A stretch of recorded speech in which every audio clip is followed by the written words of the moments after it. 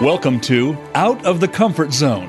When you lead from a base of expertise, your confidence and credibility are derived from your knowledge. People follow you as a result. However, when you take a stretch assignment and span outside of your comfort zone, leading requires a different approach, one of influence, inspiration, compromise, and courage. We are here to talk about how to take that next step and keep going. Now, here is your host, Wanda Wallace. Welcome to Out of the Comfort Zone. The single most question I get asked when people are talking to me about leadership and about teams and about expanding their own careers, always get the question, how do I get commitment? Somewhere up the chain, somebody has said to me as a leader that I need to bring people along and I need to get commitment. It seems to be front and center on everybody's mind. And typically that commitment is a commitment to my sense of direction or my change or my vision. And we all want that commitment so that the team goes out and execute, they give their best, and we deliver great results. Now, occasionally people don't use the word commitment, they use the word persuasion. I'm kind of convinced at the end of the day, it's pretty much the same thing. But let's not take my word for it. I'm going to talk to an expert today about how you get commitment from a team and why you should care. My guest is Lewis Carter. He's CEO of the Best Practice Institute and is the author of over more than 10 books on best practices in leadership and management, including the Change Champions Field Guide. He's been named as one of Global Guru's top 10 organizational culture gurus in the world, and he's an advisor to C-level executives all over the world, helping them and their organizations achieve measurable results. What's most exciting to me, though, is his newest book, which is called In Great Company, How to Spark Peak Performance by Creating an Emotionally Connected Workplace. So, Lewis, welcome to the show. Thanks for having me, Wanda. It's a pleasure. I'm excited about this one. I gave my pitch about how important commitment is, or persuasion, whichever way you want to say it. But I'm curious, why did you write this book, In Great Company? What was the driver for you? I wanted to find out why people stay at their companies and want to produce more, because I didn't want to when I was in some of my last jobs, quite honestly. And I at the same time, really said, okay, let's go back to school. So I went back to Columbia and got my social organizational psychology degree, and I started a new company. And I said, well, all of these books I've been writing are on best practices, what companies do well to develop leaders. And one thing that I didn't know, though, is what keeps people at companies and makes them want to perform more. You know, it's one thing to do a leadership development program or a talent management program, but it's another to really figure out why people are effectively committed to their companies. So I got super interested in this one model in grad school that was developed by John Meyer and Elizabeth Allen on organizational commitment. And I studied it, and I learned about these three archetypes. The first was normative commitment, which is basically, if I leave my company, the whole world will fall apart. People are concerned about that. There's this kind of fear that if they leave, everything will be horrible. The second is continuance commitment, which is basically, I don't have any other options. My salary I have to keep food on the table, and continuance commitment gets worse with age. So people, as they get older, feel like they're stuck in their job. And the third is the one that I really was very interested in, which is effective commitment. That means I feel like I want to be in my company. I love my company. I want to be there. All is good, and I'm effectively committed to my workplace. And I said, well, how's that going to work? How do people feel effectively committed? So I went and talked to hundreds of executives in organizations throughout the globe, and surveyed thousands of their employees. And found out really the answer to one question: what does it take for you to be effectively committed or love your workplace? And coded everything and came up with 5 areas that they all agree on, really, to being most likely to be connected to that effective commitment. Okay. All right, so I did this in terms of a leader at the start of this getting commitment, but you're talking about it in terms of I love the workplace. I love working here and I'm committed to the organization. Is there a difference, or are the two tied together? Well, they are. In order to lead, you have to be at a place where you can immediately connect emotionally to somebody in the first 90 seconds and of any conversation or anything that you do. And everybody says, well, how does that work, right? And the whole way it works is, are they like me, or are they someone who I want to be like? And either one will work. So, the truth is that, the 5 areas have a lot to do with respect, having a positive vision for the future, and how to collaborate and have a functional, good relationship. And, when you stay in that positive center, and you can create awesome relationships. And that's what great leadership is all about, is these interconnected, emotionally connected, positive, functional relationships. Okay. All right. And we're going to talk about the 5 areas in great detail. But it strikes me that what you're saying is a bit about what we've been describing as engagement in other places, or what I'm increasingly hearing people describe as fulfillment. I feel fulfilled in my work, or I feel proud to be here, and therefore that's what generates commitment. But you're saying it's not quite that. You're saying it's something different. Yes? Yes. The study looked at 2 things. First was retention, so how long I want to stay there. And the second one is voluntary discretionary effort, which is how much more I want to produce for my company. So we found that where the people had these 5 archetypes, or 5 different areas it was a unidimensional construct. They were 95% of them were 2 to 4 times more likely to stay, and 94% were 2 to 4 times more likely to produce more, have more voluntary discretionary effort. And that's what this came down to, was, people really had the sense that they weren't just at work, they were with each other and leading this kind of new revolution for moving change continuously, being with each other to be committed to outcomes. And it went even beyond friendship. It became peers that really helped each other and teams that really helped each other to achieve great outcomes. Okay. 92% likely to produce more if I'm feeling emotionally connected, and 94% likely to stay if I'm feeling emotionally connected. Yes? Yep. 94% were 2 to 4 times more likely to produce more, and 95% were 2 to 4 times more likely to stay. Wow, those are big numbers. Anybody looking to push productivity or to push retention has got to be looking at that. So, okay, and then before we get into the 5 factors, how did you do the research? Who did you talk to? Is this quantitative, qualitative, both? Just tell me a little bit about how the research was done. Yep. So I did. I can get into kind of the research validity. I started with some models and did what researchers call construct validity, where you create something called Cronbach alpha.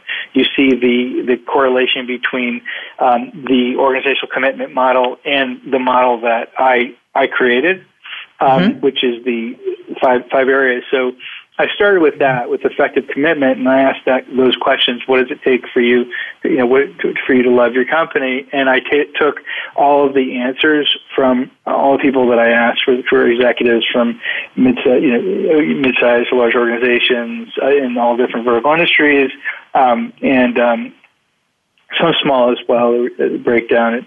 They were in all around the globe. So it was MENA, APAC, and U.S. North America.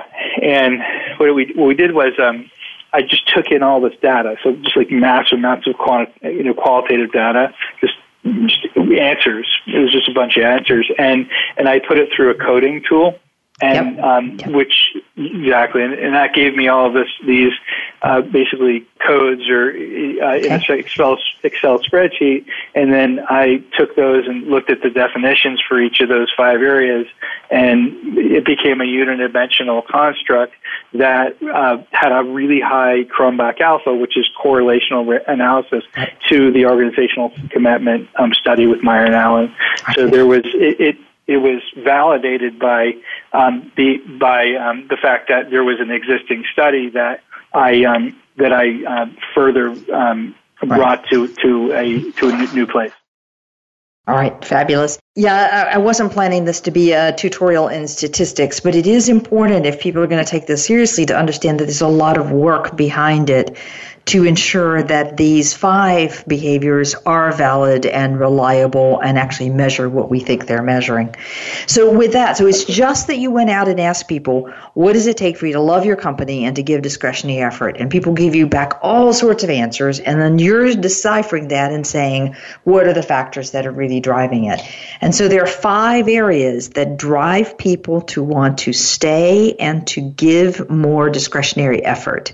And by an astronomical amount, 94% are 2 to 4 times as likely to produce more, and 95% are 2 to 4 times as likely to stay if they love the company they're at. So tell us what those 5 areas are, please. Sure. So I just go through the names, and it's systemic collaboration is the first, positive future, alignment of values, respect, and then killer outcomes. And I can go through each one. We obviously changed the names a little bit to create an acronym called SPARK, or Sparking Emotional Connectedness. And at the same time, they're all very specific in terms of practices and competencies that a leader can exhibit in order to gain or create that culture. Okay. All right, so systematic collaboration, positive future, alignment of values, respect, and a killer outcome. Exactly. Yep. Okay, great. All right, so now I need a definition. Let's start with the first one, this whole notion of systematic collaboration. What does that look like when people are doing it really well, and why does that matter so much? Well, a lot of people think of collaboration in terms of just what happens in teams. What people are thinking of in terms of collaboration is in systems. So how does my team connect to other systems inside the corporation? How is it different or the same? And I just was facilitating a workshop for the government, and I won't use their name, for a government agency. And one of the things that we were talking about was when we gave an exercise to develop a new changes inside of their division, was they said, well, who do I use? What do I focus on my division? Do I focus on their divisions? And I don't understand. I don't get this exercise. So I said, turn away from me for a second and look at the board. It's right behind you. And on the board it said my team can collaborate better by, right? And then my team collaborates really well by, right? So I said, guess what? Everybody's the same. And how you connect to the larger system is the same as well. As long as it's functional, there's equal airtime, there's a usage of 4-player roles of supporting, mirroring, challenging, and moving to decisions. I said, as long as you can define how you work in your team, that's how you also work across divisions and systemically inside of a company. Okay. So this is not just that my team is all nice and having a good time. It's that my team understands what it takes to effectively collaborate with everybody across the business. Did I understand that correctly? Very well said. Really well said. That's Okay. exactly right. Good. Yep. Wow, that's a daunting task because you're right. We always think about it in terms of collaboration within this team. But those are not the things that create the barriers. It's the collaboration with that other group over there who has a different agenda that really is what's going to drive results. Okay? That's right. And there's so many implications. There's political implications that we drive through those barriers. There's reasons why people won't help us in other divisions, and we have to find ways to give and take and provide and make sure that our lives are better as a result of having them in it, and vice versa. And that takes a lot of work. So you're absolutely right. And it has exponential impact when we not just do it in our team, but we do it with other teams, and we enable a whole system of positive future. Okay. All right, so we're going to come to positive future in a minute. Can you give me some clues about how I go about doing that? So let's say my team is working on a big IT project, but we can't get that big IT project done without getting somebody who's going to use the IT group or use the IT project for a deliverable, wanting to collaborate with us and give us time and beta test. Let me just take that as a simple example. What do we do to create that collaboration with teams that don't always want to help? Mm-hmm. So co-creation is the way.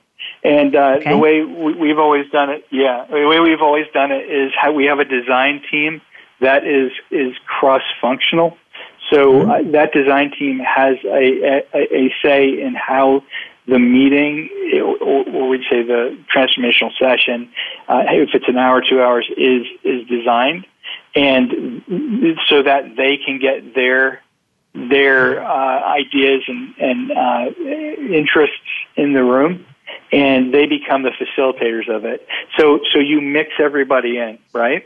And so you'll have mostly dyads, two people that work together on a specific question that may or may not be in the same division, right? So they all together, then they report out to large group, get into groups of 3 to 4, report to large group. Then you have large group discussion. It could be 12 people, then with 100 people, 300 people, 1,000 people. It really doesn't matter. What matters is not the number. It matters is in the participation and in the co-creation, so that everybody has a place and voice in what they're creating. It sounds an awful lot like creating an inclusive workplace, so that everybody participates, everybody has an effort in the co-creation, and everybody has a voice. Okay? That's what it's all about. That's what it's all about. Okay. All right, so I get this process started by the first spark is the first S in Spark is the systematic collaboration. And I create this collaboration as we're just talking about. It's not just my team, but it's my team with all the other parts of the organization. And I'm doing that in a carefully, very thoughtful, systematic way, it sounds like, of getting everybody to talk, everybody to decide what needs to be said in creating the design of the meeting, and everybody having a voice. It sounds painfully slow, is it? It's fast. Because what's slow is waiting to get buy-in, if quote unquote, from everybody, and the process could take years. And what this does is it works cross-functionally. You do it in an hour or two. If you do it really well, you do it in 2.5 days. With a transformational session, I don't recommend it, though. I think you can do it a lot more rapidly in smaller groups and then cascade down so that the managers actually work with their people of 12 and then 12. So it becomes part of the fabric of the company. And I'd always do an Excel spreadsheet or Google sheet afterward, and you put names of the groups, names of the leaders, their accountability leaders in the groups, and then the outcomes of what they're accountable for, and then about 4 to 5 times to show where they are with progress for each group. So it's much quicker, it's much more easily trackable and accountable to actually make some action. So presumably this means that the leader has to give up having the right way or the right answer and make room for adjusting, altering, hearing different perspectives. Yeah? I think I would change that a little bit. Okay. I don't think they have to give it up. I think because I think they need to have a strong vision, a very strong vision, and you do a cost-benefit analysis of what you hear. So some things may work, some things may not, as long as you give them a chance to be your stakeholder in the development of your vision, because you were hired for a reason, right? Every single leader I talk to, whether it's Francis Hesselbein, Hubert Joly, or some of my existing CEO clients, they say, well, they say my board keeps pushing back on me, and at times one CEO I'm working with said that, and I have to remind them, you hired me to do this. And so I think it's very important for a leader to know why they were hired and what they're there to do, and not compromise their values. Great. Yeah, I meant in terms of adjust the way forward, but not necessarily the destination that we're going to. Right. Okay. Yeah, if you want people to move forward with you have to make certain that they're part of the discussion, and the more people who believe in it, the better. There may be people who don't believe in it, and they have a choice. And so, they have to make that choice, and the leader does, especially if they have great values. You have to stick to your knitting. All right. Okay. All right, so the 5 areas. First, systematic collaboration. We've just been talking about it. The second one is a positive future. What's that one about, and how does that work? Yeah, so positive future, if you think of like Hubert Joly she's one of my favorite examples from Best Buy. I mean, look, what do you know about Best Buy, right? Do you remember what happened with Netflix and Amazon? Everyone was going to Best Buy because it was a showcase. People were going there to check out electronics and equipment, and they take out their cell phone and they take out their barcode and look at what the prices are at Amazon. So when Hubert was hired, he had a vision. He had a vision that he provided to them, and Jim Citronson, who's a CEO recruiter at Spencer Stewart, found him because he had a vision for what he could do for Best Buy and what he thought Best Buy should do, which has become a really strong customer-centric, customer service-oriented company that made it easy for people to be educated and understand how to use equipment and be an on-site service provider, which Apple was doing really well. And the difference is that Best Buy doesn't just have Apple products; they have a myriad of products. And now you can go to your local Best Buy and do that. So he saw an issue, a problem, or a challenge, and something they do well, which is showcasing, and had a vision for everybody, which they loved and they all bought into. And he moved them to a much greater place. And everybody I work with, including a CEO of a clinic, a 2,000 physician clinic, has those visions that they're implementing, as well as their executives. And we work really hard on that vision statement and presentation before really going to collaborate and get the people to get people to really help enable that vision. And he did the same thing. Okay. So that's the sense of he has a direction. He was hired to do something, which is to transform the company from one state to another state, a positive state, if you will. He's worked really, really hard on that vision, and that's the setup that allows them to do the systematic collaboration work. Exactly. Really well said, Monica. Yeah, that's awesome. Yeah. Okay. Yep. I love how you bring things together. You always make it really clear. I'm about simple, because that's the only thing I can hang on to, is kind of in this essence, what is this one really, really, truly about? Okay, let's do the third one, which is about alignment of values. Why is this one important? Yeah, alignment of values is about, do my values connect to that of the organization? And there are really high values organizations where people are there because of the values of the organization alone. And that sometimes creates the normative or continuous commitment, because they bought into the values, right? And then they're like, oh, I'm stuck.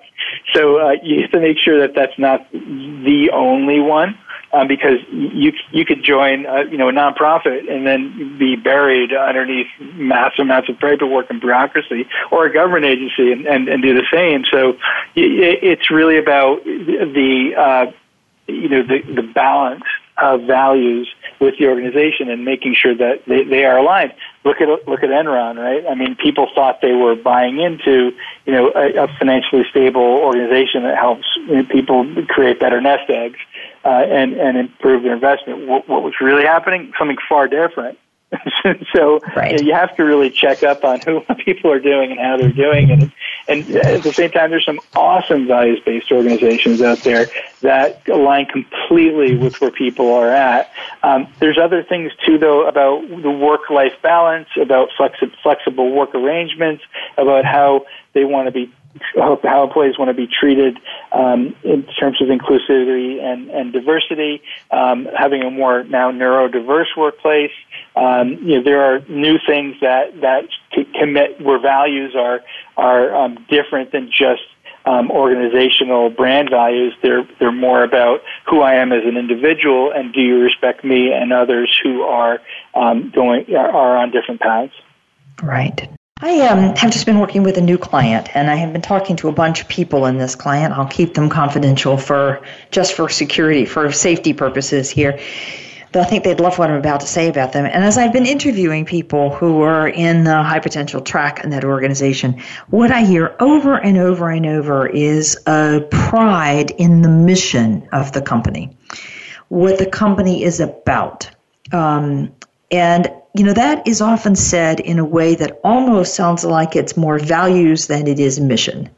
Values in terms of how we treat our customers, values in terms of how we interact with people in our supply chain, and so on. So is that the kind of stuff that you mean by this alignment of values? I think it's similar. I mean, I think mission, vision, purpose, they all have they have different connotations and reasons that are defined differently by companies, mostly because they create their own definitions of what those things are. Yeah. So you've probably seen that, right? People think mission is different than purpose, and they get really confused on what's what. And values can be defined in different ways too. They're personal values, so things I value as a person in my life, in my work requirements. What I want in my work life, how I want to interact with people.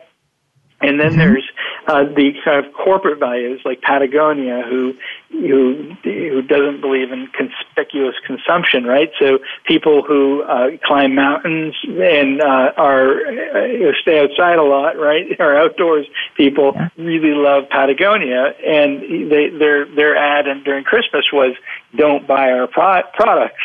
Because they don't. Right. They wanted to show that they don't want conspicuous consumption, right? So guess what happened? Everyone bought their products, and everybody who loves working for Patagonia were really psyched about it as well, because it helped their bottom line, but it also, at the same time, aligned with their personal values. So it helps them with recruitment and their employer brand. So values can run a gamut of definitions from personal to organizational and brand. Okay. All right. And so am I looking to align the values between the personal and the corporate, or am I just looking to make sure that we've got a breadth of values that are appropriate to what we're trying to achieve at the corporate level? Where's the alignment, I think I'm asking? Yeah, personal or organizational. That's the main alignment. So, so if Patagonia, for instance, is whoever sort of shifted gears and started having child labor to develop their clothing, they lose 90% of their workforce. So it's definitely personal, organizational.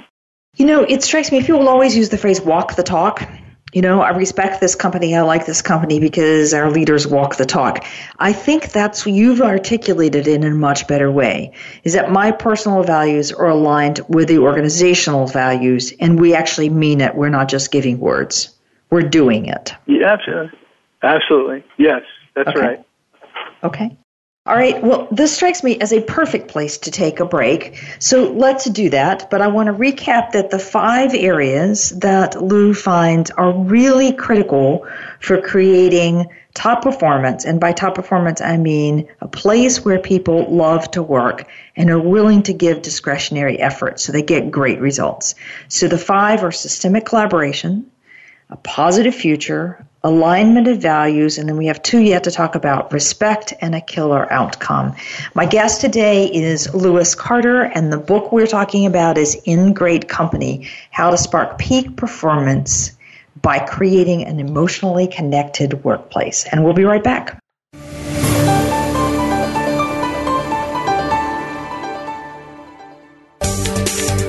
From the boardroom to you, Voice America Business Network. If you want more information on the articles, books, coaching, and seminars we offer, go to our website at www.leadershipforuminc.com. You're sure to find some helpful links, videos, and more to help you create a winning strategy for your organization. Leadership Forum, Inc., helping organizations get it and keep it. This is Wanda Wallace, host of Out of the Comfort Zone. Do you find yourself in a role where your team knows more than you know? Are you struggling to see how you now add value? For years, I've coached leaders who have moved beyond the comfort zone of their expertise and have developed a methodology to help them make the leap and go on to do more. All of those tips are now packed into my new book, You Can't Know It All. Visit our website at leadership-forum.com or tune in to Out of the Comfort Zone for more insight. Tune in to The Soul of Enterprise, Business in the Knowledge Economy, with co-hosts Ron Baker and Ed Kless. Ron and Ed will show you how to recognize that wealth is created by intellectual capital. It's all in the possibilities that we can create and that are created for us.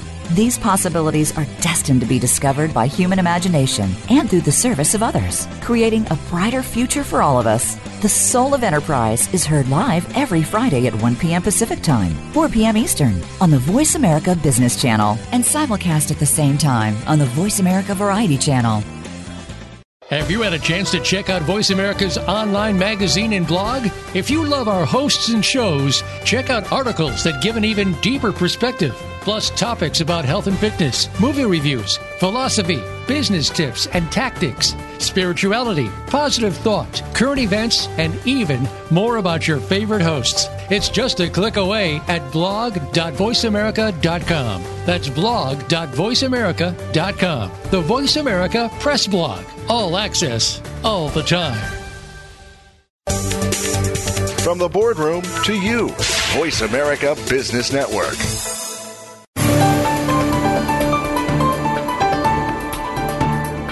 Leading outside of your comfort zone is a delicate balance. You need new skills and new ways of working. To reach the program today, send an email to wanda.wallace@leadershipforuminc.com.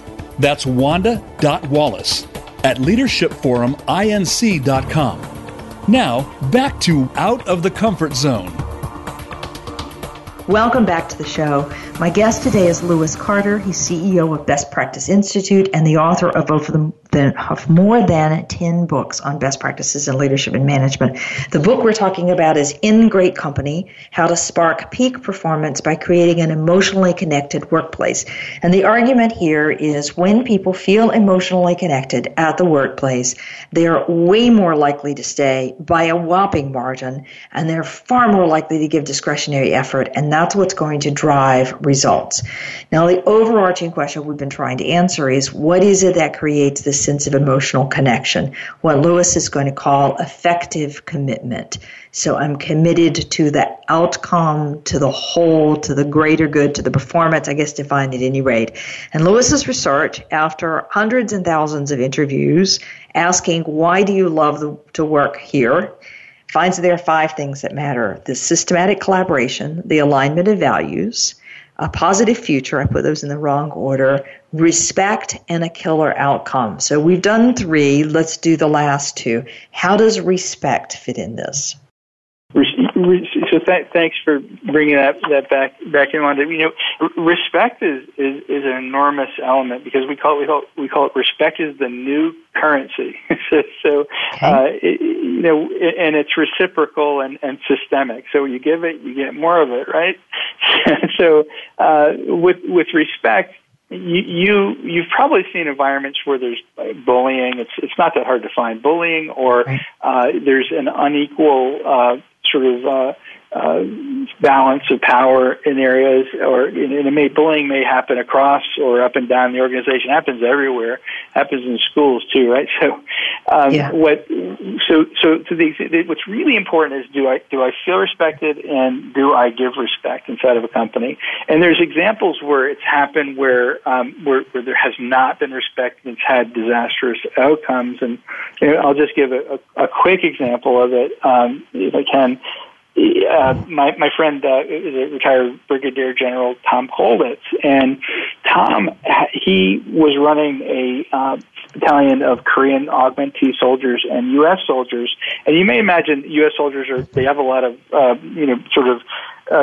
gravitas, bravado. They're strong, hand in hand, combat with guns and sights, and they have a lot of pride as well, which is awesome. I love that as well, and patriotism. The Korean augmentee soldiers were more reserved, used more martial arts techniques, and used more energy in the way that they sort of probably more Taoist approach, if you will,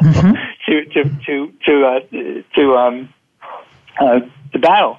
And So what happens when you bring polar opposites together, especially these kinds of opposites? What would you imagine? They're probably not going to be that nice to each other, right? So U.S. soldiers were pretty not so nice to the Korean Augmentee soldiers. And actually, Korean Augmentee soldiers had a really high suicide rate. So Tom did what he had to intervene. So he gave a Korean Augmentee soldier the most coveted position with the brigadier general, which is to be his driver. Then he held sessions at Korean dojos so they could learn what the Korean Augmentee soldiers were doing inside of the martial arts techniques, which they just immediately were in awe of because they couldn't believe the amount of incredible things they learned from dojos. Then they had dinners with them, with their families, and had traditional Korean dinners, and it changed all of the dynamics. And previously they were going into V formation against the enemy lines, and they weren't communicating each flank. And that has disastrous consequences, which included, obviously, death. And after that all of his interventions, which he took immediately after figuring out it just wasn't working out, he reduced those mortality rates substantially to almost nothing. They were one of the highest ranked battalions in his interventions, military interventions. Okay. So these interventions are really trying to understand the generalized character of one group of people and the generalized character behaviors, if you will, of another group of people, and educating each half on why the other half is good. So you get to experience what's good about it. That's right, Wanda. You're saying it right again. I love how you're doing. You must have studied and practiced this every day. I can tell that you're good at it. You're great at it. So you're absolutely right. And what's really cool about what you said is the more you know and the more you listen, the more you can intervene and make things happen that are different and can move a system around instantaneously. Just a small thing like making someone your driver, who the most coveted position, enabling people to see the other side of what they're experiencing so they can be in it. And this just has enormous consequences, for positive consequences. And now there's AI or augmented reality where it enables you to be that other person, more diverse person. This incredible scientist has worked on that for Walmart, and he's doing just that. He's allowing people through augmented reality to become that person and view what it would be like to be somebody else, a different gender, a different race, a different ethnicity, it's with another inside of a program. So it's this experience of the other side that creates great respect. Yeah. It's I can imagine how easy it is to help somebody see what the world looks like from my position, but it's often hard to get people to feel what it feels like from my position. And this strikes me as part of this is it was a very effective way of getting people to feel what it's like to be in a dojo, for example, or to be with a family. So there's an emotional component to this, not just the physical component. I love it. That's right. Okay. That's right. That's right. So when you go into companies and try to help them improve the respect, that's especially as we think about this systematic collaboration. So we're collaborating from my team with another team or multiple teams across the organization, and we're trying to create respect. Does it always start with an education, helping people understand how the other side sees the world? I think everything comes down to that in the middle. Is we are all able to see how our experiences are more alike than they are dissimilar. And that happens when we're inside of group or team or working cross-functionally and finding those kind of critical agreements. And that happens, so it happens in teams when we're doing that. And then it happens when our leaders recognize something that is wrong and make adjustments. So I think intervention is necessary no matter what. I think intervention and observation are critical to making that happen, and it really does. And to your point, being feeling the other side is also critical, and have you heard of Arthur Aaron's study on love? Yes. He did a tell us about it. Oh, you have? Yeah. So it's a great study. He what he did was he had people basically stare at each other's eyes for as long as they could, up to 4 minutes. After 3, it got creepy.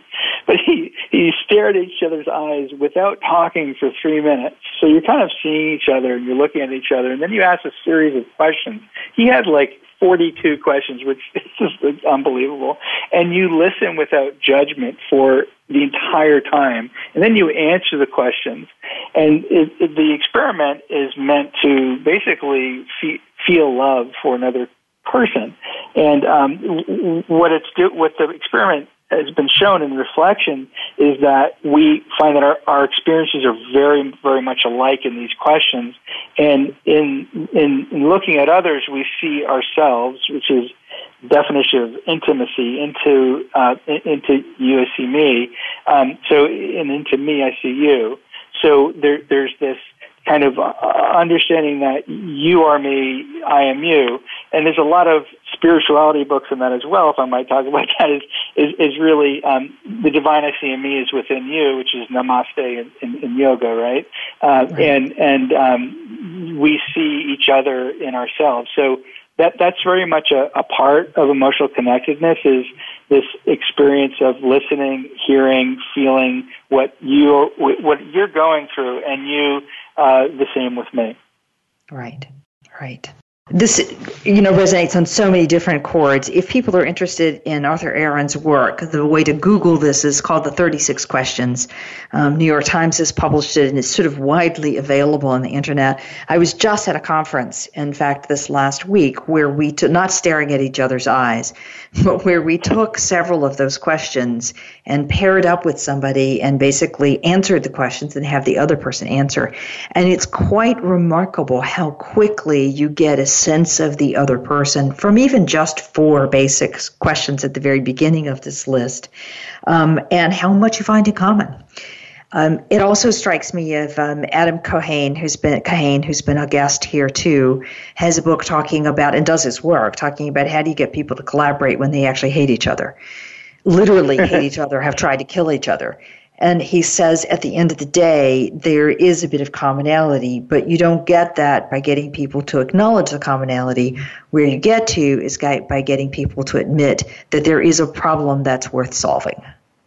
So we may not agree on how to solve it, but we agree that this is a problem that's worth solving. And it's all variations on this same thing. So this idea of creating respect, and you use the word intimacy, into you I see me, or into me I see you. I've heard that as well. It's a fascinating one. So that's respect. That's the third one. And then the last one is a killer outcome. Why is that important? The killer outcome, what you're doing is you're aligning your strategy with your structure. So you look at Joe Lee, for example, Best Buy. He had a very specific vision, and what it created in outcomes is improving vendor relationships. Who, like with Sony, Microsoft, Canon, Nikon, AT&T, Google, Apple, who all wanted to work with them even more strongly because of this relationship that he's created to help them as well and their products. And they go into advertising campaigns with them. They'd share advertising campaigns. They'd buy, helping with shelf space. So everybody won as a result of his work. And so it's really about those kinds of outcomes that you create based upon that strategy with the structure. And communicating those goals really clearly. So it works best when the objectives are stated simply, like you've been doing, Wanda, and constantly communicated. So I've talked to CEOs who say to me that if they say things 8 times, it's still not heard. If they say things 18 times, they just start to hear it. So repetition is really the key to everything. And so that's really huge as well. The whole achievement factor is excellent in terms of allowing people to to achieve and giving them the power and resources to achieve. And I talked to head of an Olympic team and a women's Olympic team, Jerry Colangelo, and one of the things he said to me was, he said, Lou, the reason why my team was successful wasn't because I did anything. He said, I didn't do anything with them. I only asked them one question every single day.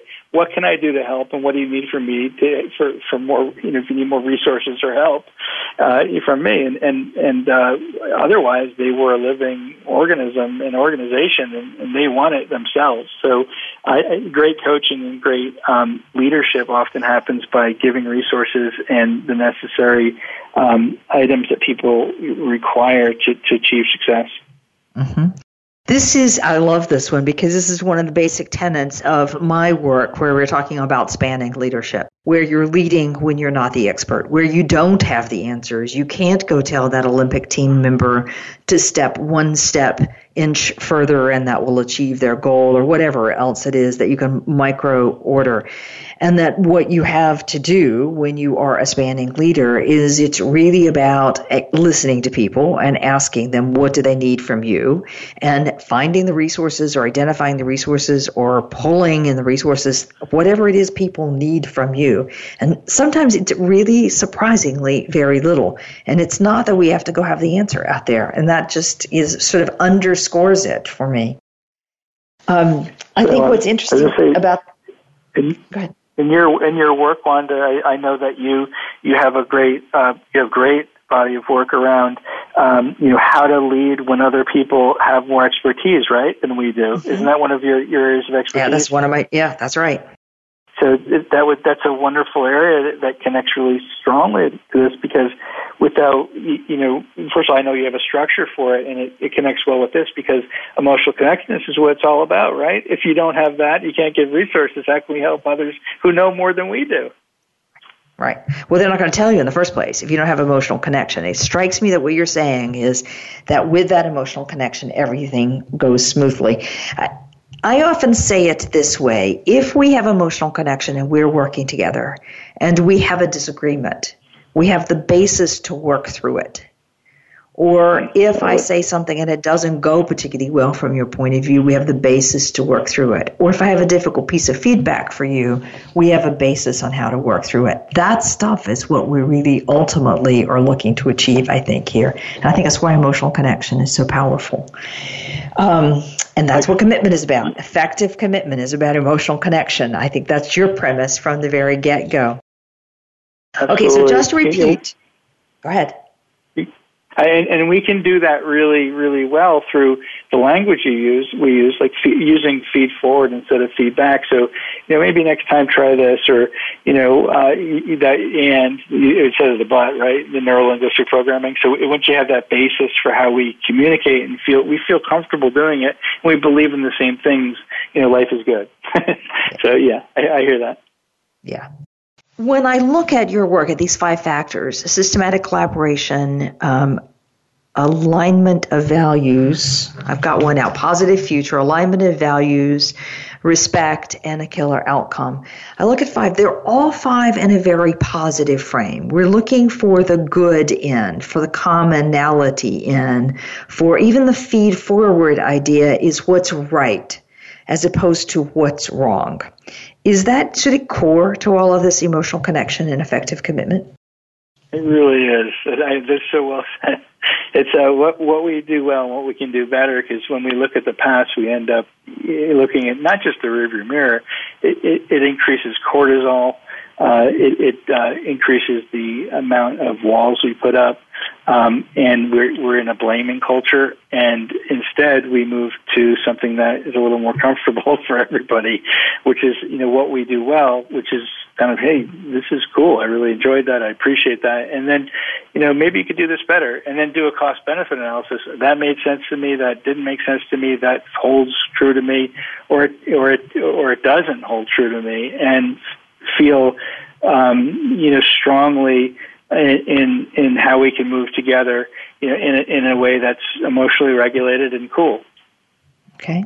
So it's not that I'm not giving feedback, I'm just giving it in the context of moving forward. So I'm saying what's right, what we do well, and then what we could do to make it even better is in the direction of moving forward to a more positive future. Exactly. This is, you say, hey, let's do this next time, and it helps us both, and then it just makes our lives so much better. Can you think about each person in it and giving? Yep. Okay, so if I take these 5, the spark, can you give me an example of how this sort of works? Like, just tell me a story about how a company, we've talked about Best Buy, but can you give me another example of how somebody really put this in action? Sure. Well, let's talk from a personal perspective of marketing and branding, because when I work with a CEO, like, the first thing we do is I'm working with the CIO now. I do work with the executive team now. First thing we do is the vision element. And the vision element is super important to kind of putting things in action. The key to it all, though, is, does what I set out to do actually create outcomes that are consistent with my vision? So, whether that's improving the amount of apps that make it easier for people to interact with the hospital or with the healthcare system, that's a metric. That's a great metric. Or if it's increasing the amount of providers so as to reduce wait times, that's another metric. Or improving the patient experience to an extent that it reduces their cortisol level with people, and thus giving them education around how to take care of themselves better for a healthcare insurance company, so that they can basically improve their rates, right, and keep their population of who require their services and remuneration lower. Those are all killer outcomes and require interventions. And whether it's observing experiences first within the patient experience, or looking at wait times, or how people schedule out 6 months in advance. How do we reduce that? Or for a healthcare company, how do we reduce the amount of insurance payouts through consumer education? Okay. That all makes a ton of sense to me. So we're starting with a sense of vision, and then we're looking at what kind of outcomes can I actually measure and make sure that those are consistent with where it was that I started out in the beginning. Exactly. I think that's a great thing. So, Louis, you got 2 minutes. If you were giving somebody advice, one thing to pay attention to who really wanted to follow this SPARK formula, what's your one piece of advice? Well, one piece of advice is try it. I have an exercise I do. You have to try it. Everything in this book and everything around this is about practicing. And the more you practice each of these elements in a more specific way and vigilant way, using feed forward, recognizing what's great and what can be better, respecting others as you'd like to be respected, being specific to your vision, and then measuring your vision throughout time to make sure that you achieve those outcomes, living the values that are truly inside of you, inside of your company, doing these things actively every day, and asking yourself every day on a scale of 1 to 10, did I do my best to ... do one of these 5 things, right? And then being accountable to yourself and even a partner, accountability partner, so that you yourself are leading that change you seek in the world, as JFK, Mahatma Gandhi, and every other great leader said. Okay, excellent. Louis, I think that's fabulous. I just want to repeat, the whole notion here behind this is effective commitment comes because there's emotional connection. And emotional connection comes from SPARK. So a systematic collaboration, a positive future, alignment of values, respect, and achieve a killer outcome is the K at the end. The book, in case you're interested, is called, again, In Great Company, How to Spark Peak Performance and by creating an emotionally connected workplace. I keep stumbling on my words. I would also tell you that if you go to Lewis's website, lewiscarter.com, there's a lovely little self-assessment there and a whole bunch of other resources that would help you get started in addition to buying the book. So, Lewis, it's a pleasure. Thank you for joining us today. Well, you're terrific. Thank you so much for having me on. It's a pleasure. Join us next week for another episode in Getting Out of Your Comfort Zone.